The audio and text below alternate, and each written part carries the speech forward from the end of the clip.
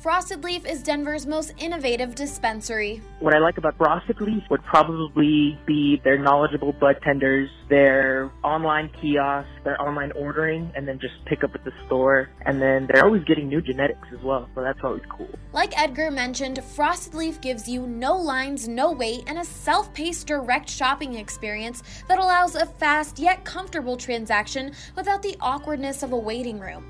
Not only does Frosted Leaf have the hottest strains, but they also offer a rewards program that will help towards your purchases. I would recommend Frosted Leaf to a friend, and I would tell them to look forward to different strains and to knowledgeable help. Check out Frosted Leaf's 3 Denver locations and download their app today.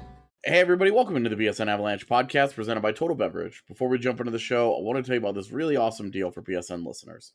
If you didn't know by now, Total Beverage is delivering beer, wine, and liquor to anywhere in the North Metro area from Wheat Ridge to Erie. For a limited time, Total Bev is offering $10 off a $50 purchase on their website and app. Use promo code BSN10 to save $10 off a $50 purchase for all your parties and have it delivered straight to your door. Let's jump into the show. I am your host today, AJ Hafley, alongside Nathan Rudolph. Today, we are going to be getting into a little bit more draft stuff because we're 2 weeks out from the draft, and that's just natural.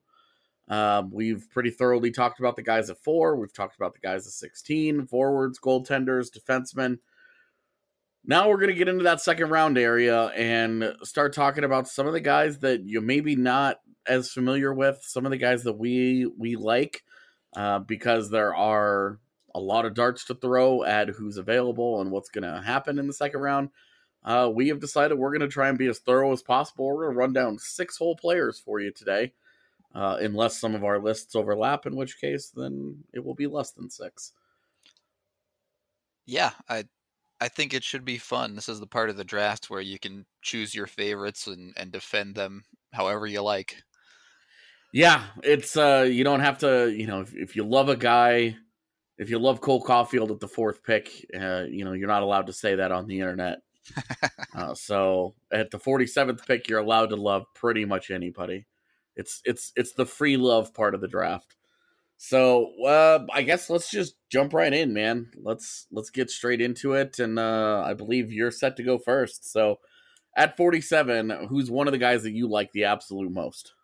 Well, I'm not confident he'll get to 47, but if he did, I would not think twice and take him immediately, and that's Simon Holmstrom.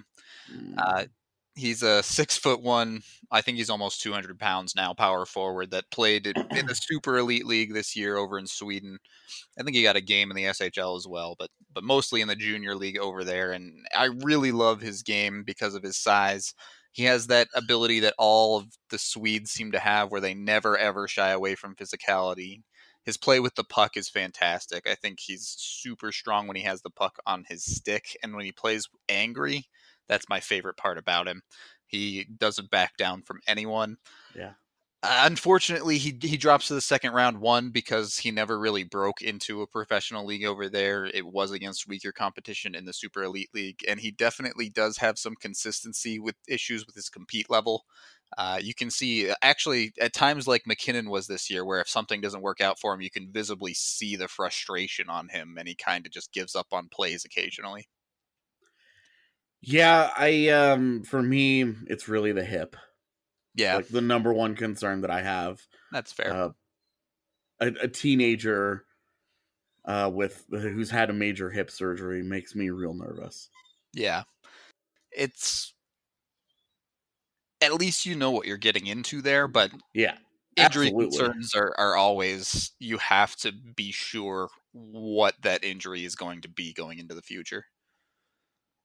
Yeah, I worry about the effect that the hip is going to have on his skating. By a lot of accounts, he wasn't the same kind of skater coming out of the injury as he was before it. And some of that might just be rust and conditioning and the fact that he just hadn't been able to play for a while. And in his draft year, there's obviously a rush to get back and do something, to put something on the ice. Yeah. But at the same time, that's my real concern there. Because I agree I like the talent. When he showed up at the end of the year, all of a sudden it was like, who is this guy? Like, all right, here we go. Right. And, I know some people even have him going in the late first. Honestly, I think that might be a little high for him, but he probably doesn't make it to 47. And I think given his build and the way he plays, he can get by even if his skating doesn't return to even like 90-95%. But like you said, you have to consider that and project him based off of that. And when you talk about injuries, the first injury always makes it easier for a second injury to occur down the road. Right. Yeah. So you do, I would just be nervous about it. A major hip injury as a teenager is a serious concern. It's like NBA teams that get really freaked out by guys with back problems. And it's totally fair. We've seen the Avs take guys with injuries pretty regularly, and sometimes it works out okay, like Nick Henry, and sometimes it doesn't, like Josh Anderson. Yeah, well, and Nick Henry, that's a shoulder injury. Like that's right. That's a different kind of injury where he can still skate just fine. Right. Well, it didn't. In no way did it fundamentally change his game. He came back and was still the same guy. It could. I could have seen it where he was just not as comfortable, playing the same kind of style after that. But physically, it didn't change anything. Yeah. With fair. Holmstrom, it's had an effect on that skating, and that's a minor concern for me. At 47, like, there's going to be a red flag on every guy we talk about, and there's going to be a red flag on the guy that they take. Of course. If past injury is the biggest red flag, and you're not as worried about the skill level, you're not worried about his ability to translate moving forward, those are all really good things. Amen to that, and that's why I'll go at 35 and not 47. Yeah, and he is a guy, and I think most of the guys we're going to talk about here early on in the first part of the show we don't expect them to make it. Right, they're the fallers that if they're there, we win. Exactly, like, just take this guy. Yep. Okay, what else? Who else you got? My other one that I would have as a faller type is Caden Korczak. I've been pretty heavy on the drum that the Avs need to take defense with their early to mid-round picks like this one. And Korczak, I think, is a super... I don't want to call it safe, but I think he'd be a really consistent pick for them to take if he makes it to 47. He's another one of those well-rounded D-men that can kind of do everything for you. Definitely a little bit of question on the offensive upside. I think he only scored 4 goals this year, but he's still a solid player and certainly has significantly more offensive upside than guys we've seen them draft in the past. I like the player a lot, actually. You and I have talked about him before. Yeah. I'm curious what you think the upside is there, because as much as I think he's a very clean prospect, where I don't have major red flags with him, but I wonder just how good is he going to be? And what's the timeline look? What's the expectation? How good does it get with him? I mean, perfect world, probably looking at a number 4, maybe if he really peaks out, maybe a number 3 type defenseman. Like I said, I'm not sure how much offense is there, but he's the type of guy that I think you get a Patrick Nemeth out of as a floor type player, and that's an NHL caliber defenseman. So if you're looking for a safe defensive pick, I think he's it. With maybe you get a little bit lucky and he finds that offensive and passing ability at the next level to be able to contribute there as well. Okay. And he is a guy that I do. And at 47, honestly, I think he's a guy that has a very realistic chance to be there. Yeah, I see a lot of people mocking him earlier in the second, but I think he's more realistic at 47 than Holmstrom. We'll put it that way. If there is one thing I do find interesting about this draft class, or one of many things, honestly, it's that the defensemen get, like, there's like a mid-first round run where there's a bunch of guys kind of clustered. Yep. And then after that, I feel like it's a lot of forwards that are going to go in the 20s. Yeah, I agree. And then starting at the top of the second round, I feel like we could see another run of like 6 to 10 defensemen. Yeah, that third kind that of are tier. all in that big cluster where it's like pick your poison of any of these guys. Yeah, exactly. And I think it's pretty reasonable that the Avs will have their pick of whatever's left over of that of 47, and most of them I'd be happy with them taking. Yeah, it would be tough to argue too much with a lot of the guys that are going to be in that. As much as I like the concept of taking a defenseman at 47, just because are you really going to take all these forwards like forward, forward, forward, forward? That's what you're going to do. That's a lot of forwards. I do like I just flat out like the forwards more than I do the defensemen in this draft. Where Colorado's drafting each spot, I like more of them. I like the forwards a lot more than I do the defensive guys who are kind of ranked in those ranges. That's fair. So I guess that leads me right into my first guy in the second round. It's a guy that I know you're probably tired of hearing me talk about. But it's one of the American kids, and John Beecher is my guy. Man, I really like his game. Having watched a lot of games from this team this year, because of all the top guys that they have, this is a guy that has consistently flashed for me and this is a dude playing a third line role just because it was hard for him to break into the top 6 of that group. Fourth line even sometimes. And that's not a knock on him. That's just how stacked that team is. Right, and we've talked about this between Hughes, Zegras, and Turcotte. Those are all 3 centers right there. Yep. And then there are some people who think Boldy could be a center in college, and right. So it's like the opportunity for Beecher just really hasn't been there. But what I like is that he took to that role. That role just meshed so nicely with him. He's got great size. He's already 6'3", 210 pounds. And at 18 years old, that's tantalizing size if the kid has any feet at all.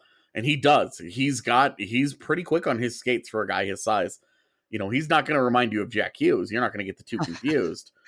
But the kid can flat play. And he's already an advanced faceoff guy. Very good on the PK. Does all of the defensive things well because that's what he was asked to do at this program. And then he's going to get an opportunity at the next level. And at Michigan, starting next year at Michigan, he's going to be a guy that gets to show off. Does he have more skill than that? But at very worst, you're drafting a guy at 47 that is a great skater and is already advanced defensively and could easily profile as a third line center, even if his offense doesn't take a major jump. Yeah, I agree with you there. I think, especially if the Avs don't end up drafting a guy like a Doc or a bigger player like Cousins, something like that, there's definitely a hole to fill for a bigger offensive or bigger forward, whether his offense comes or not. You can use that size and his defensive play as well to find him a role pretty easily.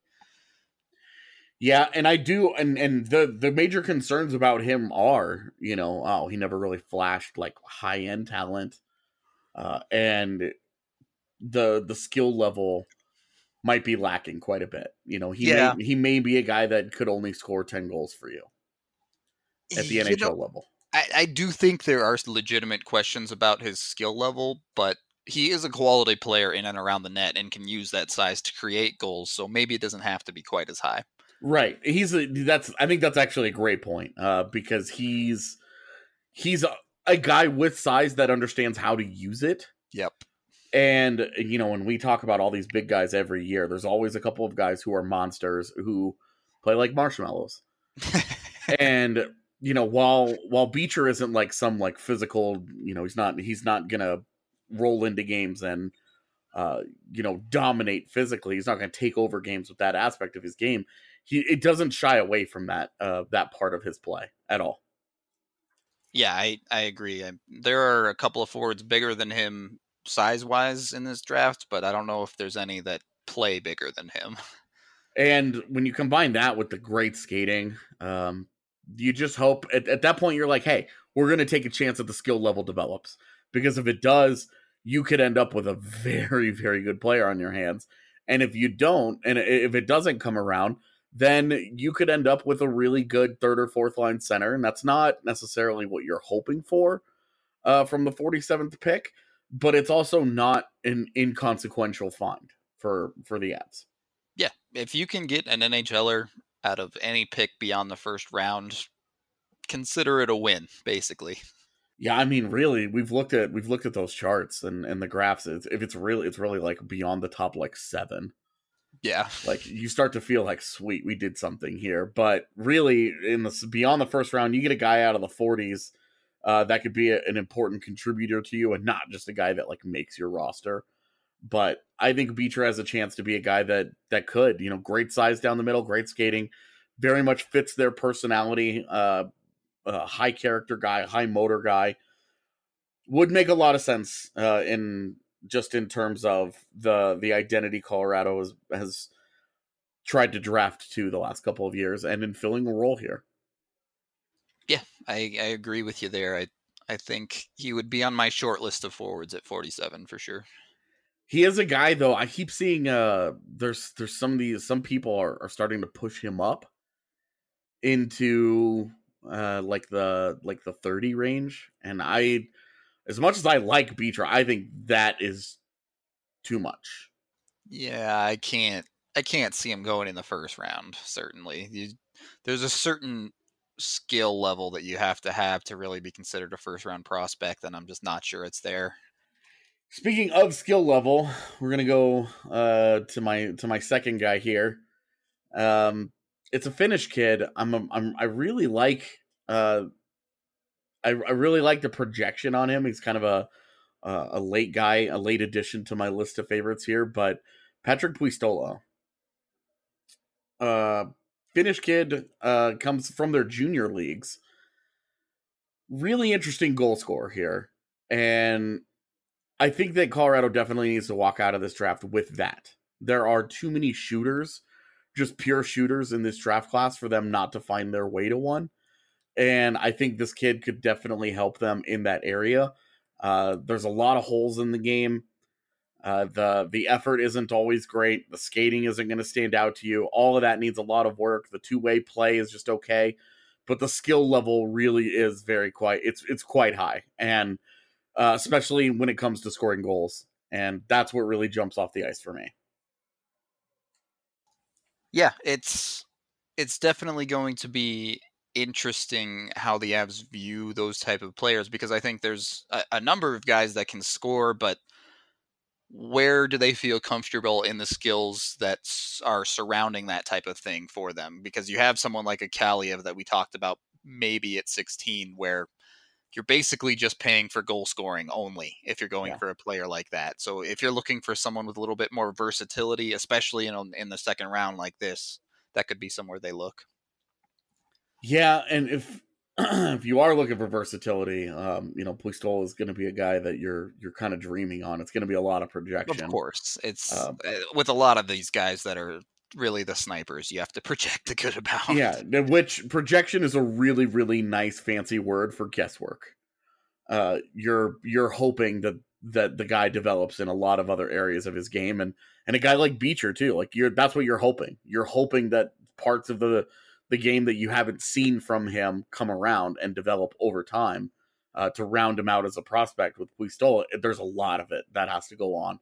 But I love the hands and the goal scoring. And at 47, I would have no issues with them taking a shot on a guy with high end skill, where it's like, hey, you're going to have to teach him how to skate. You're probably going to have to teach him how to play hockey. You might have to teach him to care, but he can shoot the puck, and that's real hard to find. And as much as I don't love the idea of taking that chance in the first round, I like it a lot more in round 2. Yeah, I think that's fair. The concern there for me is teaching them how to care. That's the one that it always seems like you either have or you don't, and it's up to the player to figure that one out on their own. It's easily one of the red flags that makes me the most uncomfortable. Oh, this guy can't do this. Oh, this guy can't do that. Okay, fine. You can work around some of that stuff. But if this guy, and especially in a draft year where everything is on the line, if a guy's not going to care, why would a team care to draft him? Why would that be a priority for them if the player himself can't get himself up to care enough about the game in his draft year with everything on the line. Right, and it's a perfectly fair concern as well. The one advantage I do often give to the Euros, like Pistola, is they have the opportunity to play pro against men, unlike many of the people in North America. So that's an advantage for him as well, is that he understands what it takes to play against the big guys. Yeah, he will get that opportunity before a lot of the guys drafted around him in North America. That's a good point. And it's always something we talk about every year that, you know, they play against men, and like, yes, like the men aren't very good, otherwise they wouldn't be in that league. But it's not that it's not their skill level that is appealing when you're talking about what the prospect is playing against. It's the physical maturity, the experience, you know, the understanding of how to play the game. If a guy has already been able to hang with guys who've been doing this for a lot longer than they have, those are all positive signs. And especially if a guy can handle it physically. But that's all good stuff.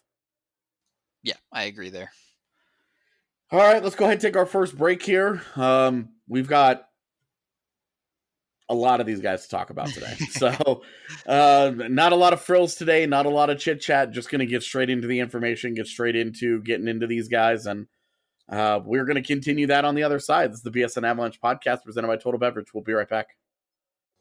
If you're living in Colorado and you are craving some good old Southern barbecue, be sure to give Moe's Original Barbecue a try. My favorite thing about Moe's Original Barbecue is we are a Southern soul food revival. We make everything from scratch daily, house-made smoked meats, and customer service to the next level. That was Robbie Peoples, one of the managers over at Moe's Original Barbecue, and like he mentioned, they have incredible food, awesome customer service, and I think my favorite part is how cool the environment is in both of their locations. We have live music at Moe's at our south location, 3295 South Broadway, with a full PA system, ticket sales. We have national bands, we have local bands. If you're a local band interested in playing, feel free to contact us at moesdenver.com. We would love to have you come down and play for a big old party at Moe's Original Barbecue. Not only do they have live music, but they also have a bowling alley and a dozen TVs with all of your favorite games on. They have 2 locations, one in downtown Denver off Broadway and 6th,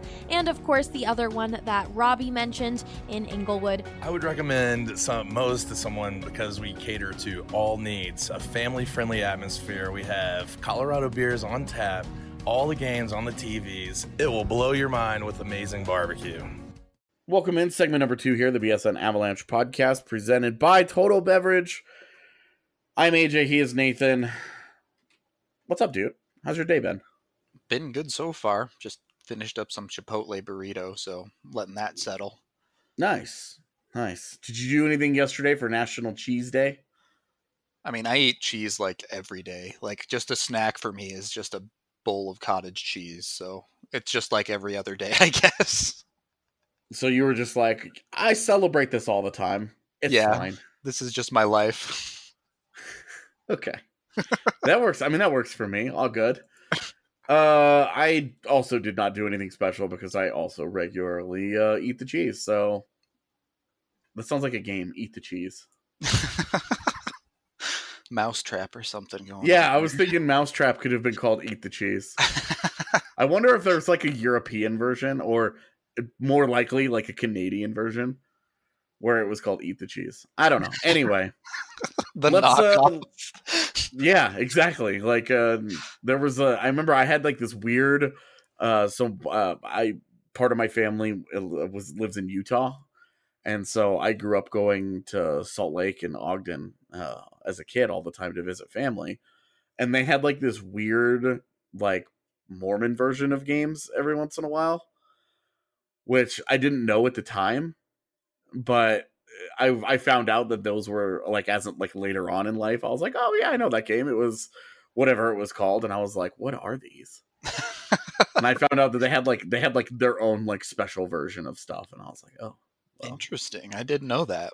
Yeah, I'm curious how many of them there are. I can't think of any of them now because I tried to blot out all those memories. But those like knockoff games, I always do wonder about that stuff. Like if somebody just came up with the same idea and just renamed it something ridiculous. No, there's money to be made there. Maybe eat the cheese. Write it down. Yeah, eat the cheese. Coming up with great ideas here on the BSN Avalanche podcast. Okay, let's keep our conversation going here into the second round, guys. We talked some defensemen, talked a little bit of forward there in that first segment. We're going to start this segment with kind of a controversial defenseman, and we're going to, instead of 2 and 2 this segment, we're going to talk a little bit at length about Anthony Honka. Yeah, he's, we mentioned him on the 16 podcast a little bit just because he kind of was in that conversation to start the year and then fell out pretty quickly. And unfortunately, the start of his year was just quite slow, and it knocked him down fast. He struggled at the Hlinka. He struggled early in the year in the Liga to the point where he wasn't even playing for his JYP team. They ended up sending him down to the Mestas at times. He eventually ended up getting moved to a different Liga team, where actually that's where he finally started to kind of get his feet back under him. But he's still a super interesting prospect for me, especially at somewhere like 47. He's kind of the opposite of Korczak, where Korczak was super safe pick and reliable. If you want to swing for the fences, I think Honka's more the pick. I do really love that upside there. And that's why I think the conversation is interesting. And I think that's the debate that NHL teams were probably having in their war rooms was the upside that we've seen for the last year. He just didn't have a great year. And the upside, though, that we've seen previously, where did it go? Did it disappear? Is it ever coming back? Is it just a flash in the pan from a 17-year-old? Like, what happened that caused it? Is it just one of those years where things just didn't go well for him? I mean, that is the question. And like I said, the fact that he went back to the Mestas and did very well there and then played for they loaned him to another Liga team and did quite well there as well gives me hope that maybe it just wasn't a great situation for him. But it's also a tough situation because you still want to project him there, but before this year you're saying, oh yeah, he's going to get there. And now you're like, I hope he gets there. Yeah, what do you think about this talk about him in the third round? I mean, boy, if he's there in the third round, I'd be trying to move up to get him. I'll put it that way. I mean, they have the Avs would have the first pick. They wouldn't have to. Oh, that's right. We have Ottawa's third. I forgot. Yeah. Yeah, I would take him easy there for sure. Wouldn't think twice about it. What kind of expectations, do you think taking him with a third round pick at the top of the third round like that would help him kind of mentally ease back on what the expectations might have been? I don't think it matters that much. Once he falls out of the first round, I think expectations are pretty off for him, to be honest, whether it's 47 or 63. Is that the first? Yeah, 63. Yeah. I think he understands where he needs to go and what he needs to get done. And the pressure, it's still a top 100 pick. So as far as that goes, I guess there's a little bit of pressure. But once you're past the first round, I think it's negligible. Okay. I do wonder about a guy like that and just not knowing the circumstances of why he had the year that he had. Did the pressure of being a top prospect get to him? Like, what could it have been? Anything that helps, right? Because a guy with that kind of talent is certainly one that you definitely want to find reasons to keeping an eye on once you get into a certain area of the draft. Oh yeah, for sure. But as usual, I don't get to be in the room when they do interviews with players like this, and he would definitely be one that I would interview with just to see where he's at. That's a guy you would do deep background on. Right. You would talk to his parents, you talk to his middle school teachers, his coaches, everything. Like, you would get as deep into that guy's life as you possibly could to try and figure out who he is and what makes him tick and what went wrong this year. Because, and he's certainly not the only highly ranked guy coming into the season to tumble out of here. Max Chaykovich couldn't even get an invite to the Combine. Yeah. I mean, that was a little surprising that he didn't get an invite, but he had a tough year. We'll put it that way. Right. And you do wonder about guys like that coming in where you're just like, what happened here? Yep. What went wrong?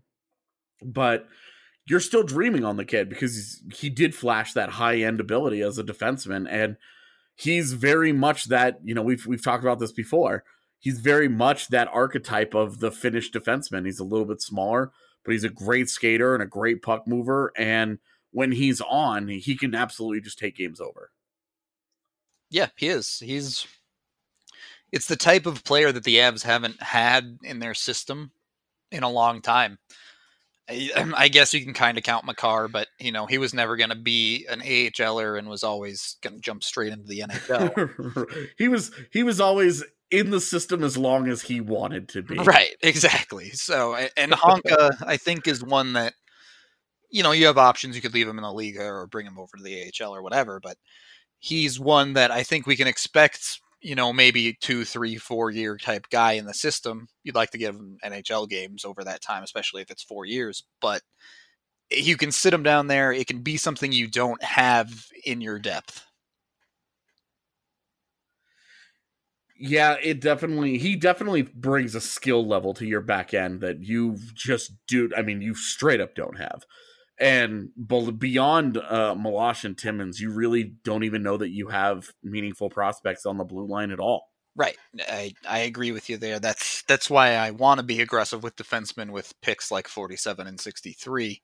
It's just a matter of, do you want to take the risk of a Honka and go for that skill level down there, or do you want to have someone more safe like a Korczak that's bigger, physical, going to be able to take care of things in his own end a little bit better?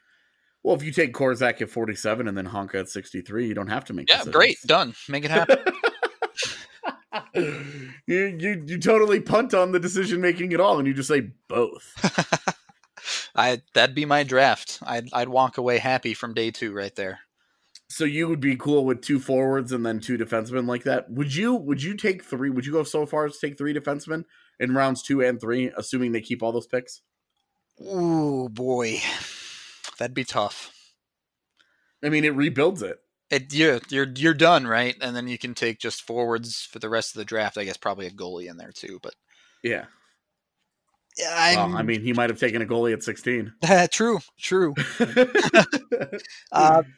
3 in a row feels tough, especially with 2/3. Because it does feel like you want to give someone with maybe a little bit more of that higher end an opportunity in the forward side of things too, because you don't want to load up on defensemen just to have a hole at forward either, right? Sure. But I mean, if you go forward at 4 and 16, then you're feeling pretty good about that, right? Oh, yeah. I mean, to go 2 forwards and then 3D, it would feel better, certainly. I still wonder, because 4, you're basically expecting not to play in the AHL. 16 in a perfect world would jump straight in, but maybe it's a year or a year and a half in the AHL for him. Yeah, 16, I think if it's like a CHL kid, maybe it doesn't even matter. Maybe it's just 2 years and then let him jump in. Which is funny because we're talking about Kaut, like, well, if he doesn't make the NHL roster by December, there's a problem, But we're in the same exact position talking about this 16th pick, and we're like, oh, if it's 2 years, it's fine. And then, we get a year into it, and then if he doesn't make the roster, is that going to be a problem? Well, I mean, I think Kaut's a little bit special there because his first AHL year was his 3rd year pro, so there are a little bit more expectations. It's obviously a little different situation than a guy who plays a year at, a year of college hockey, or one more year in the OHL or WHL or whatever. Right. And then like makes the big leap. But yeah, and my point there is, you're not really expecting your first round picks to be organizational depth for very long. They're going to be on the big roster quickly. So you would like to fill out your AHL depth with actual prospects a bit more. Yeah, although I do think that that's going to slow down quite a bit because Colorado's moving into a different era. It is. Where they're, like the 4th pick, you expect that guy to be like, look, he's got some gravitas. He's gonna get a little bit of extra burn as the 4th pick to come in and make some noise. But the 16th pick is still going to have to earn that job. even though he's a first round pick, I don't think that the 16th pick is such an automatic, like, oh, he was a first rounder, you've got to give him a chance. He's still going to have to come in and take someone's job. And that's perfectly fair. I agree with that. And he may well end up being an organizational depth guy for an extra year or two because of that. But on the other side of that coin, because of where the Avalanche are, picks are going to become more expendable starting this year, basically. And that means this is probably our last draft to really load up on guys. Yeah, I do. I hope the organization disagrees with you about picks becoming more expendable. I hope so too, but it's just not reality. Right. Yeah, I think you're probably right. But I do think I do think they're in an interesting spot, and with that Ottawa pick at the top of the third round, when they took Nick Henry at the top of the fourth round, they said we view that as like a late third round pick, and we had Nick Henry in the third round, and he was still there. Boom, took him. That's kind of the idea that you can have. You can look at that top pick in the third round as a late second rounder if you'd like. And taking a big swing on a guy like Honka's talent certainly gets very intriguing when you're in that spot and you're looking at it like that. Right. You have to take a chance somewhere in the draft eventually. So if you pick a bunch of safe guys, you end up with 8 more third liners that you just have too many of already. Yeah, and I do think that them taking a big talent swing once a year is great. When they took Igor in the 5th round a couple years ago, I loved that because this is a talented guy with a lot more skill than you normally are going to be able to get in the 5th round. And I think even in his freshman year in the AHL, which, certainly was limited, I think that immediately showed that that's a much better, much more talented 5th rounder than they normally take, especially with a guy like Anton Lindholm, another former 5th rounder, sitting right there. So I do think that at least once after the first round, you want to take one really big cut at a flawed guy, but one that has really high end talent with a guy that has some kind of high end skill somewhere. Right. It's something that's very easy to fall back on when you pick a guy, especially if they really excel in one area. You say, okay, you have this is NHL caliber. We can use this and then work on improving everything else. Okay, let's talk about a couple of other guys here. We still have 2 guys we wanted to get to in this segment. Who is your other guy? My other guy at 47 would be Robert Maestro Simone. He USHL player. Yeah, he played for the Chicago Steel. I didn't really know much about him going into the year, but then I saw him at the Hlinka, and I was like, oh, okay. I think that NHL scouts probably did the same. Yeah, and I mean, you talked about Puistola in the first segment. This is another guy who can score goals. He's got a big shot. Not always sure where it's going, but it goes there quickly. And he's a good skater, strong offensive instincts. I really think he's the type of player that teams are going to like in that second round type area. Yeah, he is an interesting guy. Was one of my favorite midseason guys, and I've come off of him a little bit as the year has gone on. Just the shot is definitely one that you can just say, well, this is going to continue to be a thing. Like, there's nothing stopping him from doing what he did over and over and over this year, which is cruise through the neutral zone, take a pass from his center, fly down the wing, and fire one past a goaltender. Yep. In transition. He's got the kind of shot where he's going to be able to, that's going to translate to any level in the world. He's going to be able to do that. But is he going to be able to find ways to score goals when he gets in the NHL and the gaps get a lot tighter, and when guys get a lot more aggressive in taking that shot away from him? Is he going to be able to adjust? Is he still going to be able to find the creativity in him to get open or to find a teammate? Because I didn't see a lot of that this year in the US, in his time in the USHL, where he just looked very meat and potatoes to me. He looked very north-south straight lines kind of guy. Very, I don't want to call him Sampo Ranta because very different guys in their all-around games, but kind of the same mentality where there's not a lot of side-to-side going on. There's not a lot of creativity. It's very much just go back and forth. Yeah. Up and down the ice. I think it's a fair criticism for sure. I think he has the ability off the puck to find the soft spots well enough. You're going to have to put him with someone that can get him the puck, and then he'll be able to finish from there. I definitely do question if he has the creativity and agility to go around guys by himself, though. Yeah, and that's where at 47, I really don't know. That would be a guy where I would like him a lot more at 63.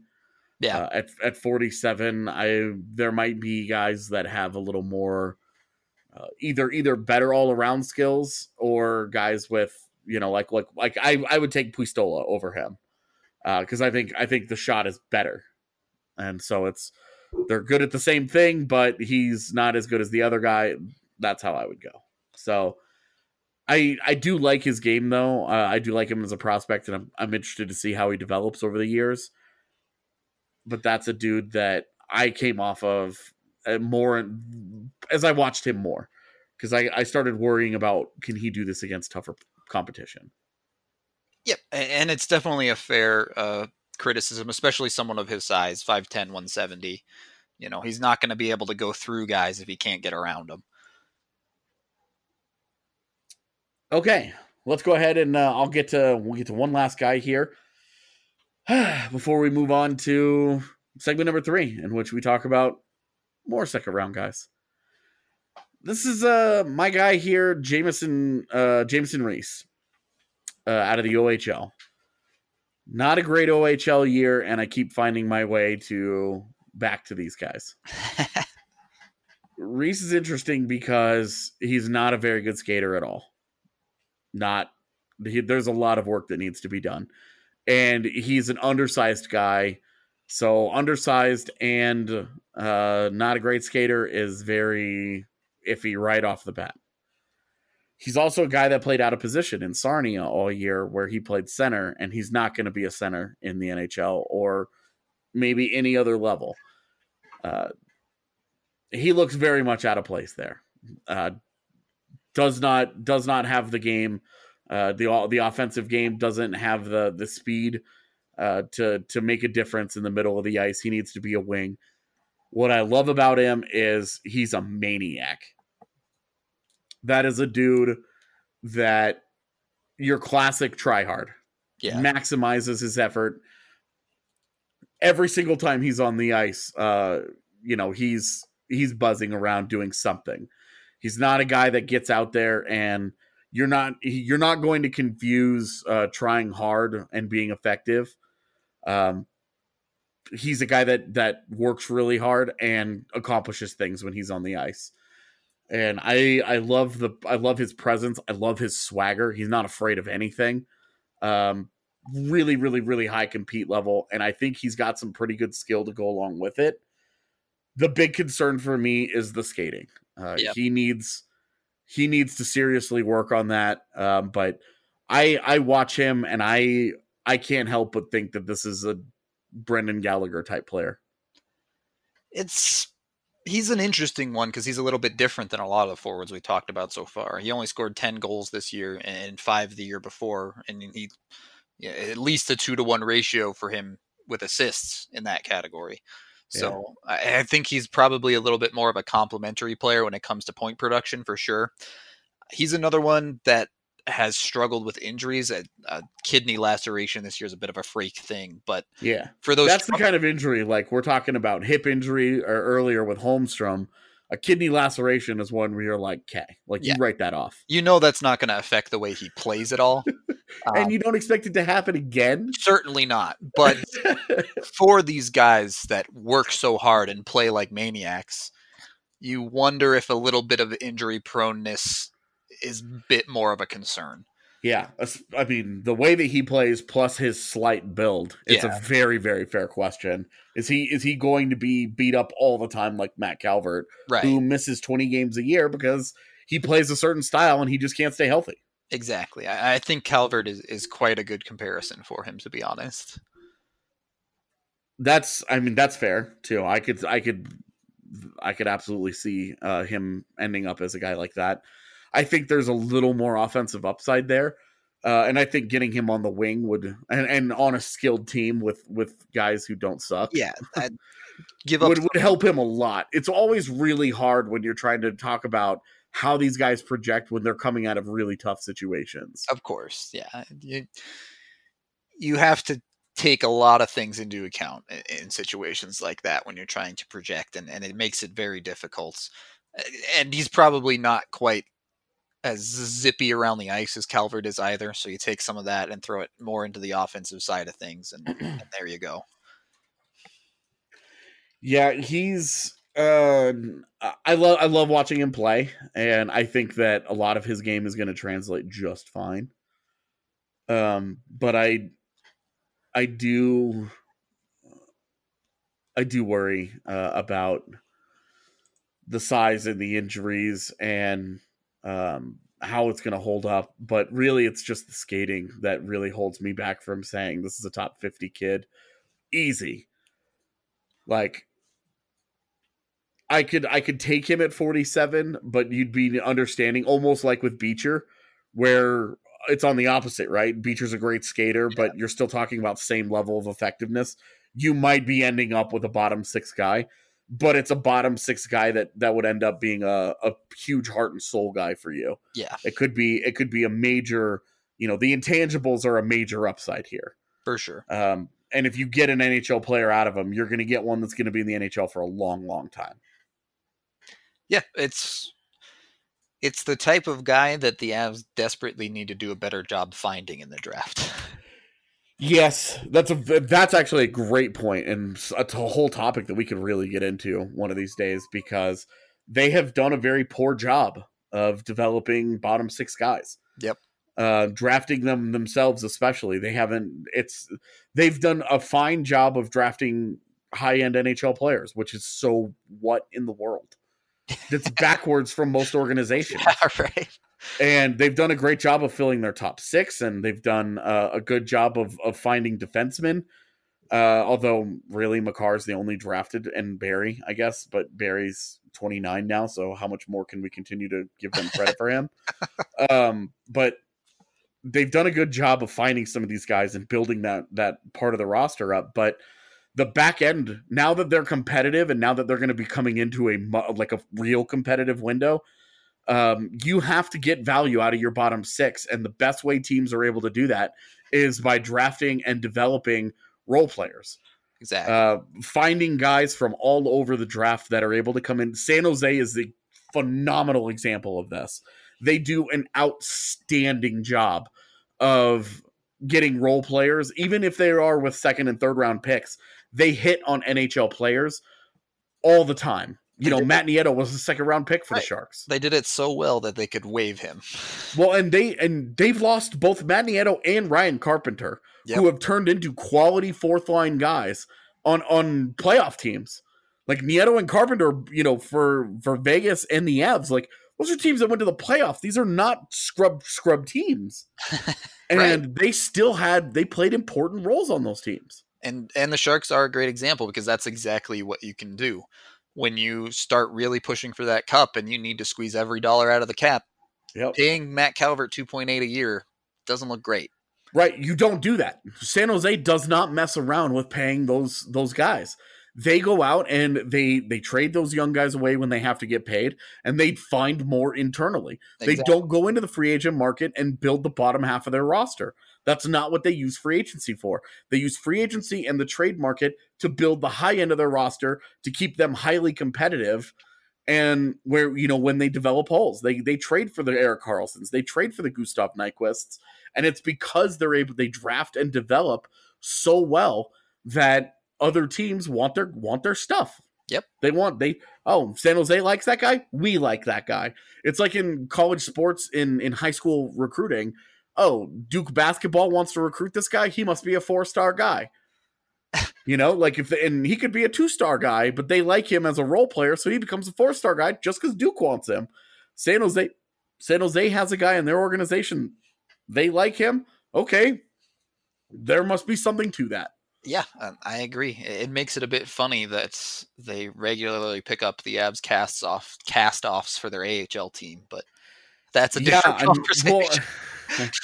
That pipeline between those two teams has been really weird the last couple of years. And it started with the Jamie McGinn, TJ Gagliardi, Michael Scarbosa trade. Yep.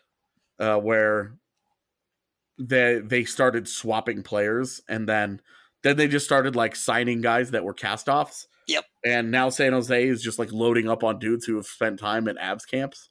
Yeah, it's super, super strange. And you're like, okay, so the Avs have a good enough eye to find these guys, but aren't good enough to sign them, or like it's a very weird situation going on between those two organizations right now. But that's where we're off the board here. But let's go ahead and take that second break here. We will get back on the other side and get into some more of these second round guys. I do want to talk at least about one goaltender, just because it's worth it too. Yeah. So we will do that, but before that, I've got to tell you guys all about Game Changing Coffee. Strava Craft is CBD enriched coffee that's really changed lives. Their reviews are incredible, so check them out. The CBD infused coffee has taken away long-term migraines, back pain, arthritis, IBS. It's helped decrease anxiety, you name it. CBD is all natural and not psychoactive. The coffee is rich and tasty. We couldn't recommend it more to our listeners. Check it out for yourself today and receive 20% off when you use promo code BSN2019 at checkout. You'll get it shipped straight to your door. That wraps segment number 2 here. This is the BSN Avalanche podcast presented by Total Beverage. We'll be right back. Welcome in, third and final segment of today's BSN Avalanche podcast presented by Total Beverage. Nathan, what's your favorite color? Blue, easy. Really? Not even close, like way ahead of all the other colors. Why is that? I'd like to say it's because of the Avalanche, but that would just be a lie. Okay. I don't even really know why. I've just always liked blue. All right. Well, you and I would work together well because my favorite color is orange.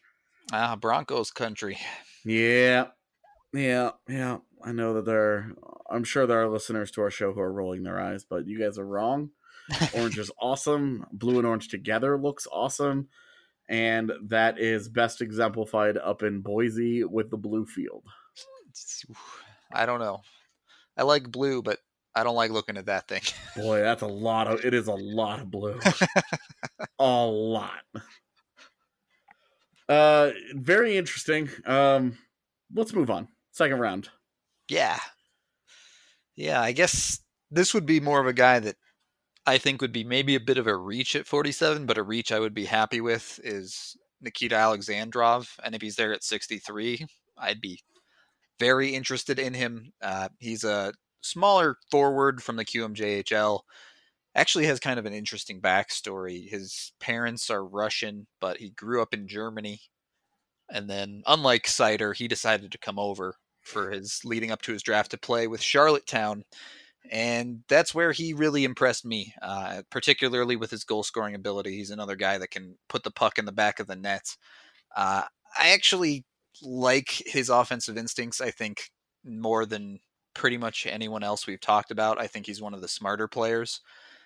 His problem is I don't love him on the defensive end very much, and I know Q kind of gets a rap for that kind of thing, that it's a more offensive league, but I think it holds true with Alexandrov as well.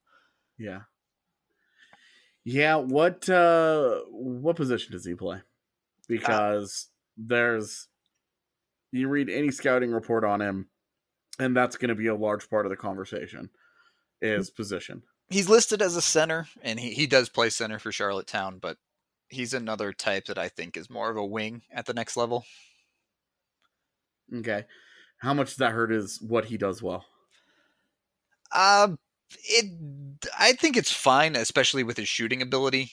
It's definitely going to be an adjustment for him. He has a lot more ice to work with in the center, of course, and he'll have to work up the boards, but he's fine. He's fully capable of winning board battles and the like when he's engaged and working for the puck, and he does that well offensively.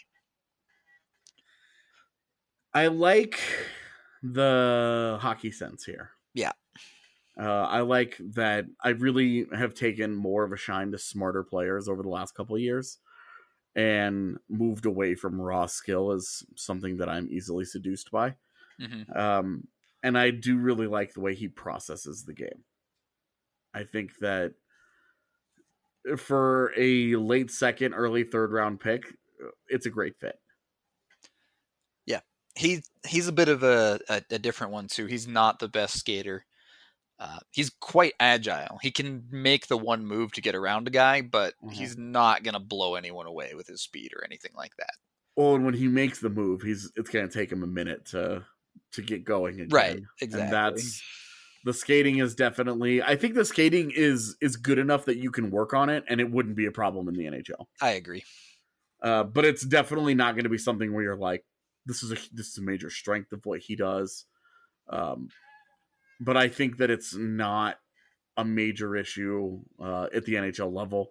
I would worry a lot more about defense moving forward. For sure. That's definitely the weak part of his game. And it's definitely one of those guys, if you're drafting him, you're not drafting him to say, okay, well, this guy will be a nice two-way dude where we can rely on him on both ends of the ice. No, you're drafting him for him to put pucks in the net, and you want him to go forward.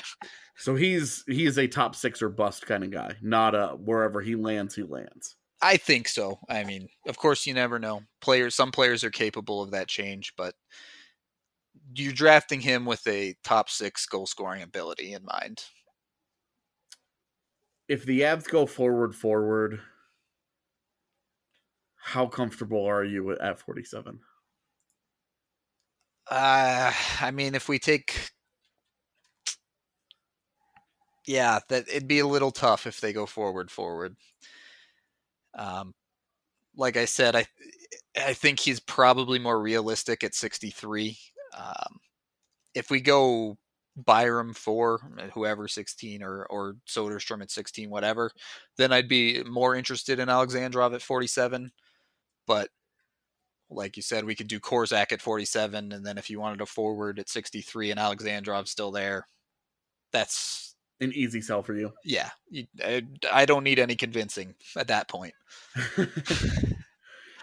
I think he's an interesting guy. I think he's more of a third round guy. Yeah, that's fair. And I think the same is probably true for Jameson Reese. Why do we like those guys in the second round? Like, what is it about those guys? And we know that they're like third round guys, but we understand that. Like, yeah, totally. And if they were to go up to 47 and take one of those dudes, we'd be like, all right, we're cool with it. Like, is it just the upside? Or is it fit? Or what is it about Alexandrov? Because I know what it is with me and a guy like Reese or a guy like Beecher. But with Alexandrov, what is it about him that you're totally fine if they draft him 30 spots too early? I think it's the upside mixed with the type of player that he is, because it's not something that the Avs have an abundance of in their system or on their team for that matter. If you're projecting him to reach his peak, he brings something very unique to the Avs. It's not running ourselves over with another third line type Calvert player or another Compher, Jost, whoever. It's something a little bit different with the very intelligent offensive instincts and the ability to put pucks in the back of the net for you. That's, we've seen, we would like Kerfoot to put pucks in the back of the net regularly, but that's just not who he is. So you draft a guy with that in his DNA, who's right.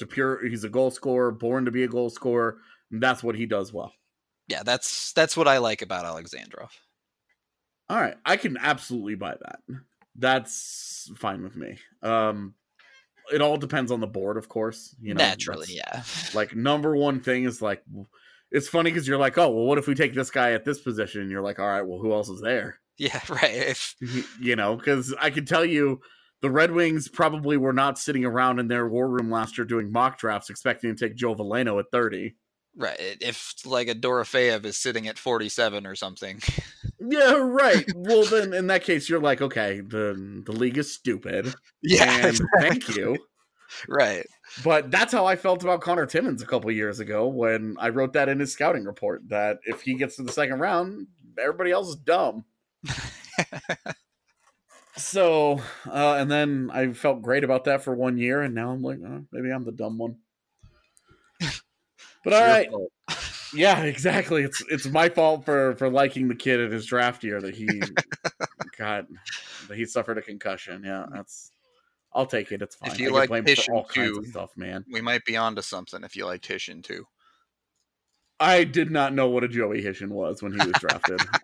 That was an era in which I wasn't following the draft very closely, and I was doing other things when he got taken. And I remember even writing in the Mile High Hockey thread, it's still on there. You can go back and find it. I was like, I don't know what a Joey Hishin is, or what's a Joey Hishin, or some form of, is they just draft a guy in the witness protection program.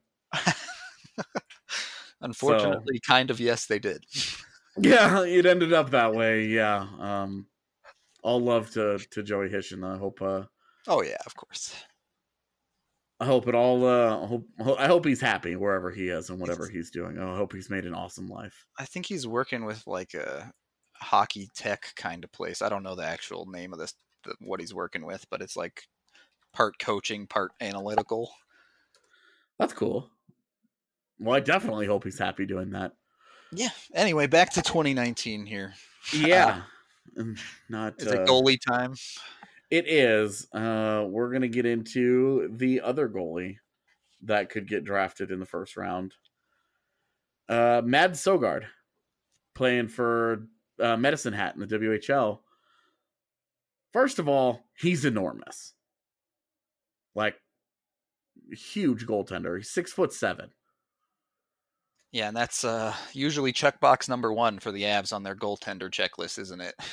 And it's funny because like we talk about, can he stop pucks? And because anytime you draft a small goaltender, you're like, well, can he stop a puck? Because that's all I care about. And it's like, yeah, sure. Isn't that easier to do when you're 6'7" instead of 6 feet tall? Yeah, it is. You Kinda just cover more space. Yeah, when you go into the butterfly and your shoulders are still over the crossbar. I mean, right. Like, he's huge, but he's also really good. And I mean, put up great numbers for Medicine Hat this year. Was not great at the U20s, but that's okay. That's an understatement, but yeah. Like, it's okay because he's not playing on a stacked team. You know, he's playing in one of those situations where you hope that the guy puts on a show because he's going to be under siege the entire time.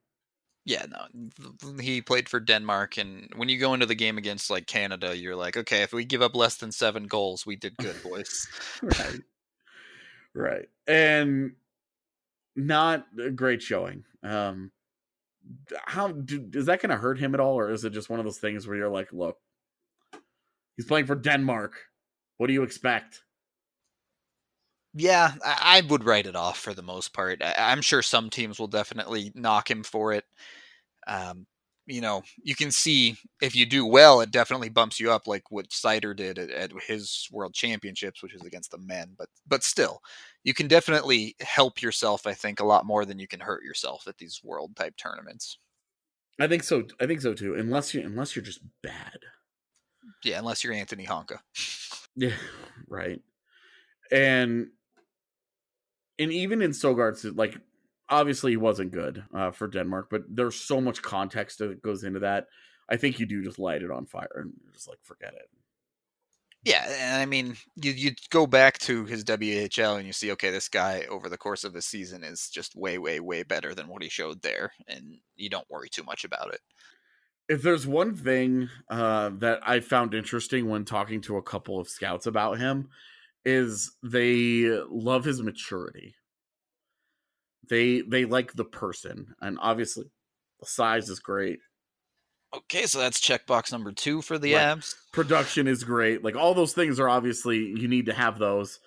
Or I should say they're very important, but having a guy that you believe in character-wise, I think it's, and especially from Colorado's perspective, that's been a huge thing for them. I know they've taken guys off their board because they've had problems with some character issues over the years, and they just said, look, we're not going to deal with it. We're not interested in trying to fight it with this kid. It's just not worth it. We can find a comparable talent elsewhere. And with Sogard, not a conversation. Great kid. Yeah. I know that there are at least 2 NHL teams that have him in the first round. Is that rich for your blood? I mean, yes. Is it rich because it's a first round goaltender and it's just like that stigma, or? Correct. Yes. I don't even want to really take Knight in the top 20, so trying to slip Sogard in there too would be tough. So at 31, Boston wins the cup and they take him? Whatever, that's fine, yeah. Okay. But if you're looking at giving up a top 20 pick, I definitely wouldn't have any interest in that. Even top 25, I think I like skaters. I feel like it's a bumper sticker. You could put that on the back of your team bus going to the draft. I like skaters. But would you take him at 47? Yeah, I would certainly consider it. At least it's, you can pick up him there at 47 and say, look, we got one of the best goaltenders in this draft, and we didn't have to spend a first round for it like whoever took Knight did. Okay. And that makes you feel better? Like you're feeling sexy because you got 2 skaters? Because you like skaters? Well, no. As far as the goalie goes, I feel like it's better value. Okay.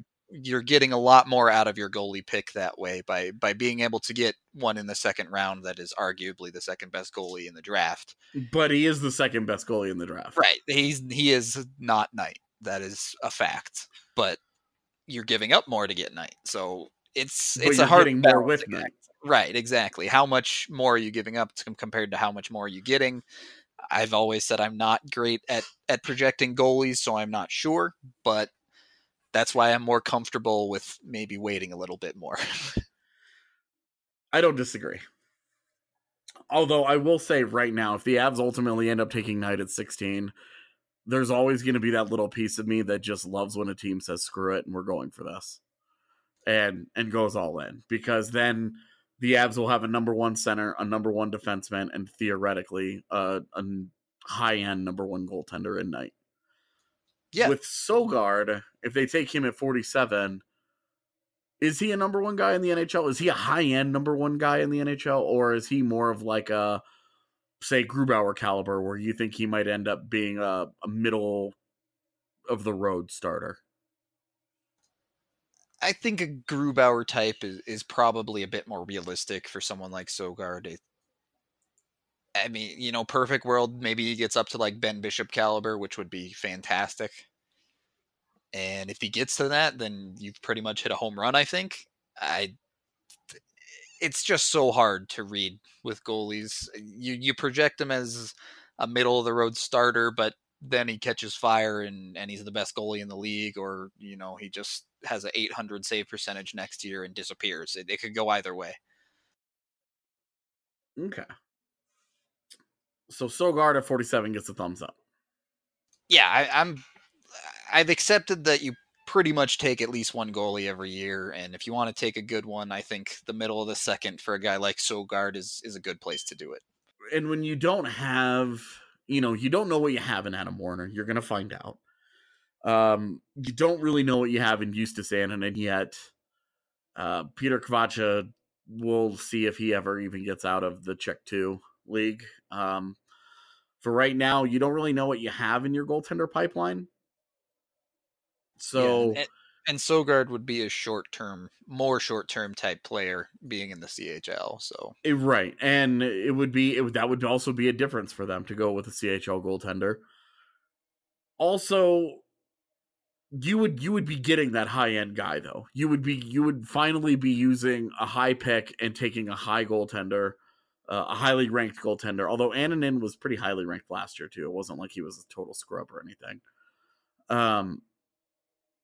But with Sogard, you'd be going big on one of the bigger talents, one of the higher end talents at the position in the draft class. And then I think in years down the road, you could feel maybe less pressure to invest in the position while you do let Sogard kind of develop and see what you have, and focus your energy on other positions down the road. I think that would be a good way to go about it, because it would kind of in you're hoping solve the position long term, because you do only need one goaltender. Like, you need one starting goaltender and then you need a backup, right?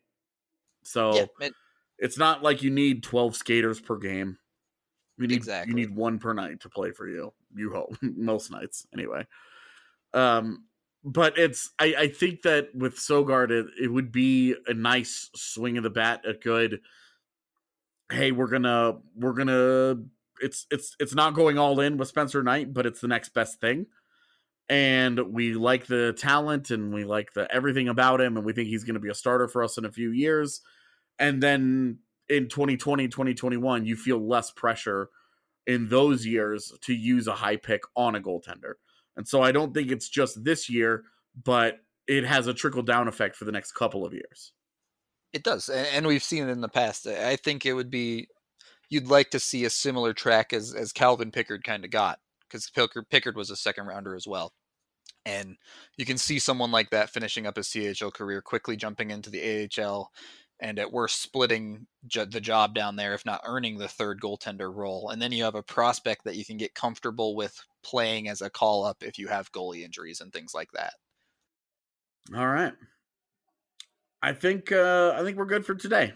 I do want to ask you one last question. We are now just a shade over 2 weeks from draft day itself. I can't believe that, actually. That's crazy. But we're almost there, buddy. Those three picks 4, pick 16, and pick 47, what does your ideal draft look like today? Ooh. I'm putting you on the spot here. Now, probably Byram. I'll say Suzuki at 16. And I'm going to say Korczak at 47. Interesting. So you would go back to the defense, even though you used the 4th pick on it. Knowing, yeah. I mean, of course, that Byram won't be in your system long. Well, if you want to extend it one more, then I'll say Alexandrov at 63. Interesting. Okay. I could, that would get I think I would give that a solid, B+. What do you have then?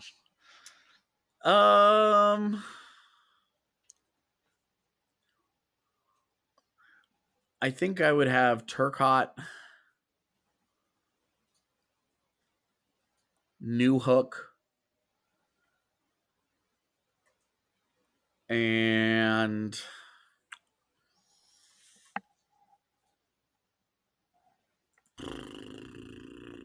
a 47 after 2 forwards is what gets me every time. Yeah, the hard decision. Yeah, because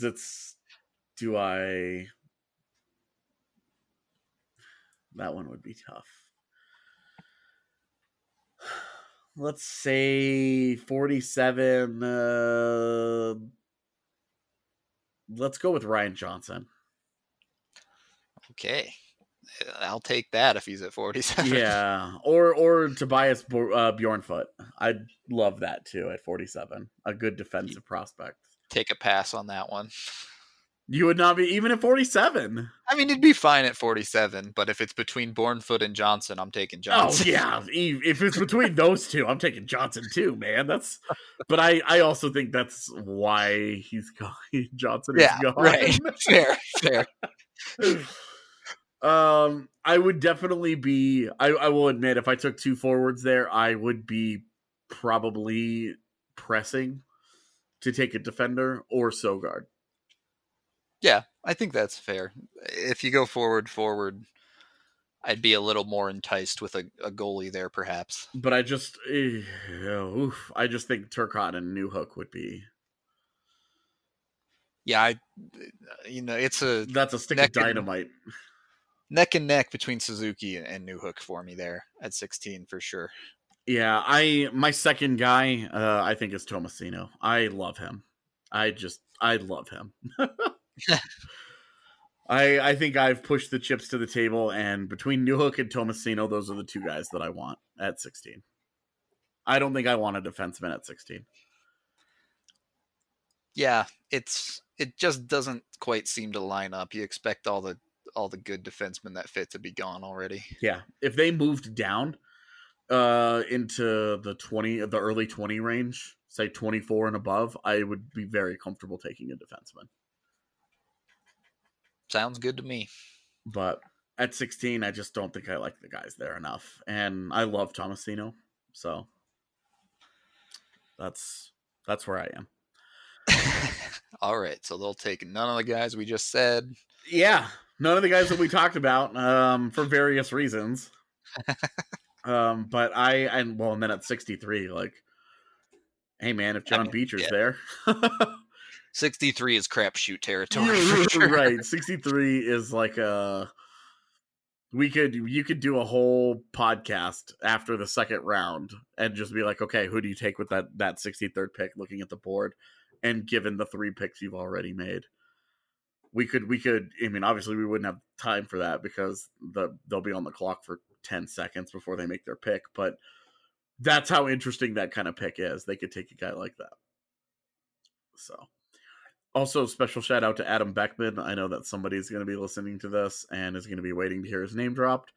Adam Beckman would be a fun prospect as well, but I think he's more like a guy that I would take at 63 or whatever their third round pick is. Colorado's own third. So, okay, let's go ahead and call this one a day, eh? Sounds good to me. It was a good one. Sweet. Yeah. Before we get out of here, I am going to pay one last bill and remind you guys that Total Beverage has a really awesome deal for BSN listeners. You already know that Total Beverage has the most liquor in Colorado at the best prices in Colorado, but now they're delivering to anywhere in the North Metro area from Wheat Ridge to Erie. Total Bev is offering a $10 off a $50 purchase on their website and app. Use promo code BSN10 to save those $10 off a $50 purchase for all your parties and have it delivered straight to your door. That does it for today's BSN Avalanche podcast presented by Total Beverage. For Nathan Rudolph, I am AJ.